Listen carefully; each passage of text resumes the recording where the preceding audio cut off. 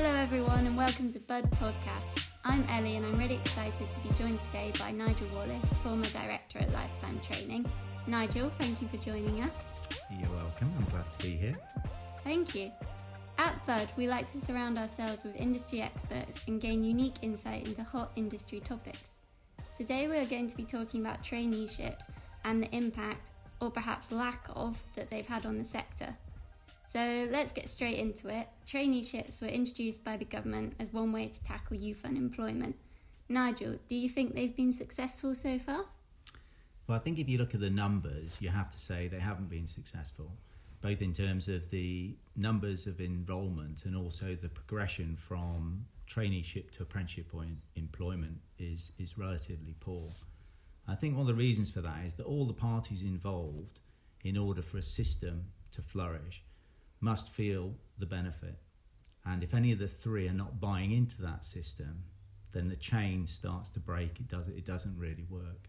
You'll always find pockets of success, and in traineeships there have been pockets of success where employees, training providers and young people have worked in harmony to put together a great scheme, but pockets aren't really good enough and they're not really sustainable. So I think on the whole you have to say that traineeships haven't quite hit the mark. Yeah, I think that's very true, and certainly we've seen perhaps that a lot of learners, they're not really interested in the traineeship route. They would rather go straight into apprenticeships. Yeah. And I think perhaps that has been an issue. So why do you think this chain, as you've called it, has not linked together? Well, I think to use a sort of well-used phrase, I'm not going to say unprecedented, that's probably been overused.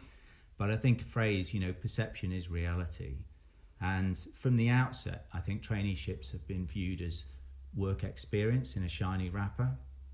And I think that it's stuck. And generally employers are not warm to work experience. They've never really felt that it's something that is productive for them.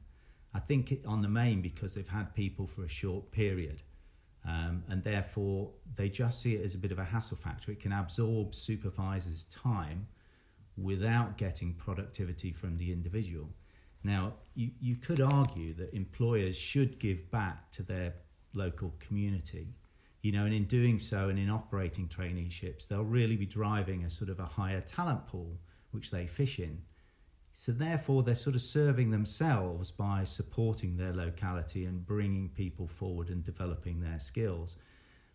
But they're not buying into that. So if they're not buying into that, it needs to be addressed. And it's sort of, as you mentioned, young people are not buying into traineeships. There isn't clarity about what the real benefits for them are. Employers are not buying into it en masse. And if they're not buying into it en masse, that makes it difficult for training providers. Because in order for training providers to have it commercially viable, they need a turnover and a churn and a continuous refulfilling of the pot, if you like, so that they can actually drive a program that is sustainable. So, as I said, there have been pockets of success. There are programs running now that are fantastic, but that is not the blueprint for a skills plan. You do need scale, and it really just doesn't have that right now, so that the chain, as I mentioned, isn't really going to link together, isn't really going to drive forward. Yeah, I think that's really interesting, and as you say, I think, if all three parties don't buy in, there is a problem. So obviously the government, over the past year, they've been talking all the time about the pandemic, and they say that, undoubtedly they have in apprenticeships, but they say that the pandemic has impacted on the number of traineeship starts as well. Do you think this is true? Yeah, undoubtedly. I mean, if you look at apprenticeships, they've struggled through the pandemic, although there are sort of green shoots forming now. Traineeships, having not the scale or, if you like, the accepted benefits of apprenticeships, have really struggled, and that's not surprising. But I think the pandemic offers an opportunity to sort of reinvent. A lot of businesses are going to be rethinking how they develop their own workforces. there may be an opportunity, and maybe it's an opportunity missed by the government, to sort of reinvent the pre-employment programme, to come back stronger, to come out of this with something new, rather than just trying to push a little bit harder with something that hasn't really hit home to date. So maybe, there hasn't been enough thought and there hasn't been enough working during this time, using it as an opportunity rather than something that's a challenge. And I think that there may be an issue with the brand of traineeships. Maybe the brand just isn't going to be able to change, if you like, the way people view it. And therefore, had they come back with something new, under a new banner, even if it was traineeships wrapped in a different banner, it may have had a better chance of success. Yeah, that's certainly a very good point. So obviously the government have introduced this new £1,000 incentive for each traineeship start. Do you think this initiative will help to improve the number of starts over the next 4-6 months, year? Well, I think all incentives help, but it's whether they help enough. And £1,000 over the average term for traineeship is a decent amount, but whether it's enough to move the dial or whether it's actually the right incentive. I always think there's a risk with cash incentives because the focus shifts away from benefits towards the cash. And if the cash isn't permanent, then when that goes away, are the benefits well known enough? Is there enough clarity around the values of the actual program to sustain it in the long term? And I'm just not sure that's the case. If the cash isn't even moving the dial, then it really shows you that there's a fundamental problem with the actual program itself. And as I said before, if the three parties, the training providers, the employers and the candidates, don't see benefits, then the system won't get going, it won't gear up. And the other thing that I think is worth notice is that at this point in time, many industries don't quite know what their workforce is going to look like. They don't quite know what their skills needs are. Society has changed, industries have changed. Many industries will be much more about survival than thriving. And in that context, with those challenges, maybe the sort of incentive pales into insignificance because employer mindset will be somewhere else rather than going back to a scheme that they were never totally happy with beforehand. Yeah, and I think that actually what you've just said really lines up with the stats that we've seen in the first quarter of this year, because traineeship starts between January and March in 2020 and 2021 have looked very much the same, despite the fact that this £1,000 incentive has been in place. So perhaps, as you say, the core of the traineeship needs to start and actually the cash incentive is somewhat irrelevant. So what do you think the solution is to this traineeship issue? Well, yeah, the million Bitcoin question. I'm not sure I have a solution. I don't think I'm sort of entrenched enough in traineeships and have given that sufficient thought. But what I would say is probably the principles of where to look for a solution are probably a little clearer and a little easier to find. Fundamentally, the program needs to be right. And I think that needs looking at in terms of the content and the structure and the way that the program is delivered.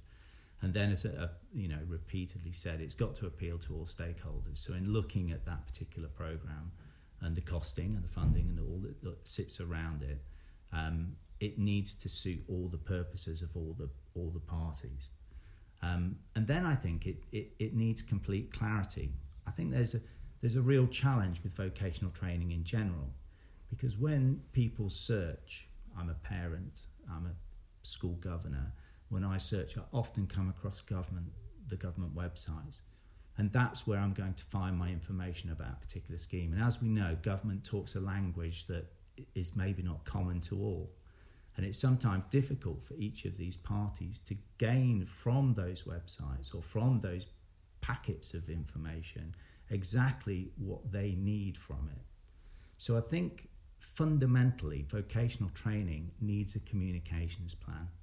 not just for launchers. Say we had a new pre-employment scheme, not traineeships, because that might be broken, a new pre-employment scheme, then the communication plan needs to look at the target audience. It needs to segment its audience, and then it needs to talk to the audience in the language and with the questions that they want answered. Because the way a parent would want something answered is very different to how a training provider would want their answer. So I think then there's other things that also would help. So not just the clarity of communication and the consistent communication plan, but also sector bodies have a role to play. In many industries, career plans are just not set. It's very difficult if you're a young person looking to go into a particular industry to see how does a career look in this industry and what qualification and training maps against each one of those staging posts. How do I sort of move up the ladder? You know, we often look at things in linear terms. We think you do an apprenticeship, you do a level 2, well then you do a level 3. Well, I'm not sure that's a great way to be thinking, because you may start off as an apprenticeship at level 2 and that may be your gateway into a career. But in order to do the next stage, it might not be an apprenticeship, it might not be an 18-month program that is right for you, it might actually just be a short course.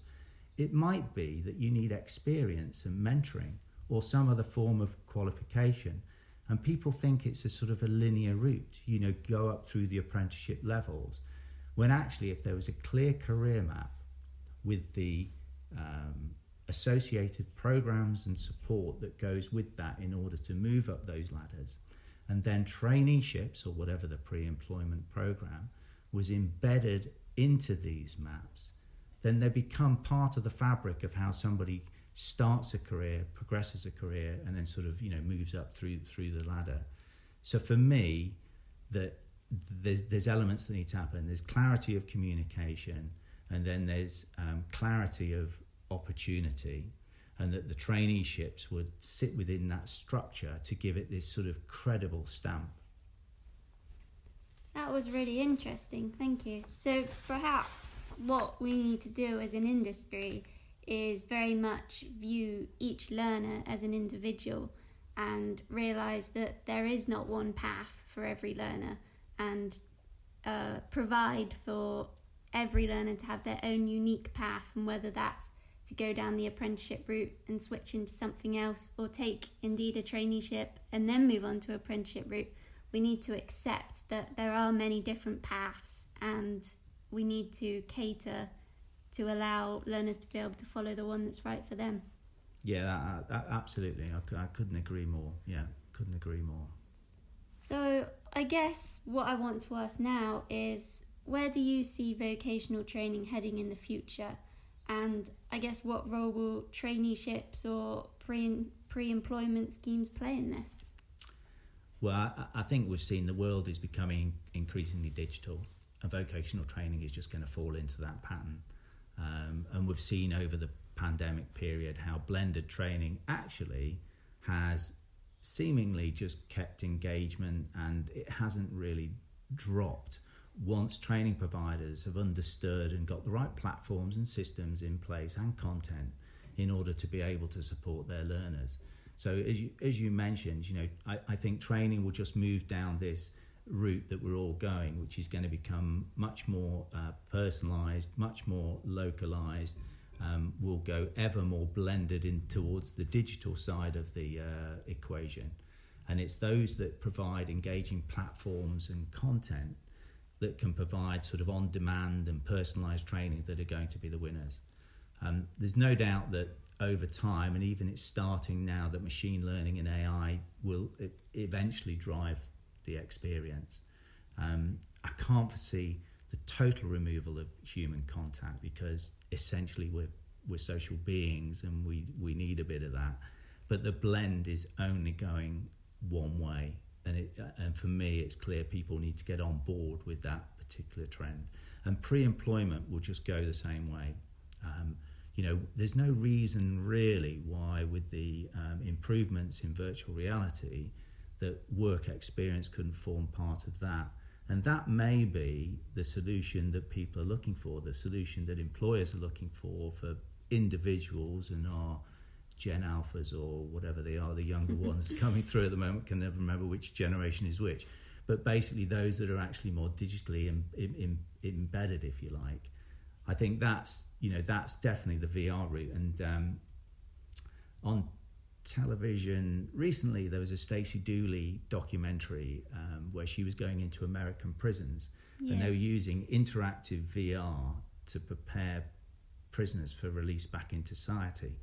And when you think, actually, if you've been put away for about 20 years, coming out must be a really scary thing to do.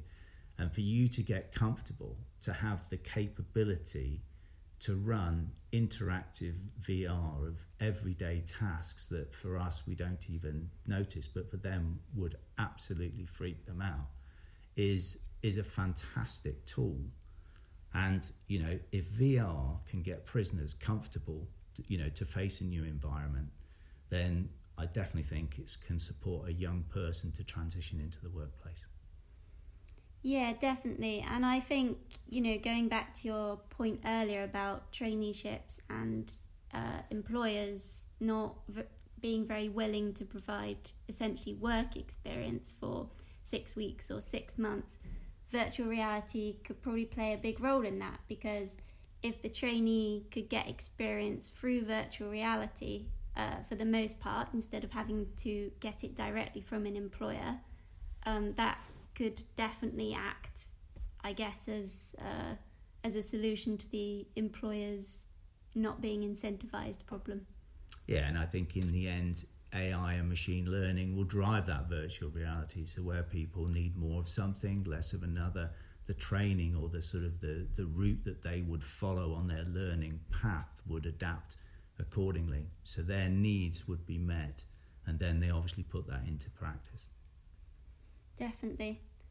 Well, Nigel, thank you very much for joining me. That was a really insightful discussion on traineeships, and it's been great to talk to you today. Well, no, it's great to be somewhere, actually, anywhere these days. So thank you. So I guess all that remains to say is thank you for listening. Don't forget to subscribe to our channel and listen to the other podcasts we have with industry experts. So until next time, goodbye.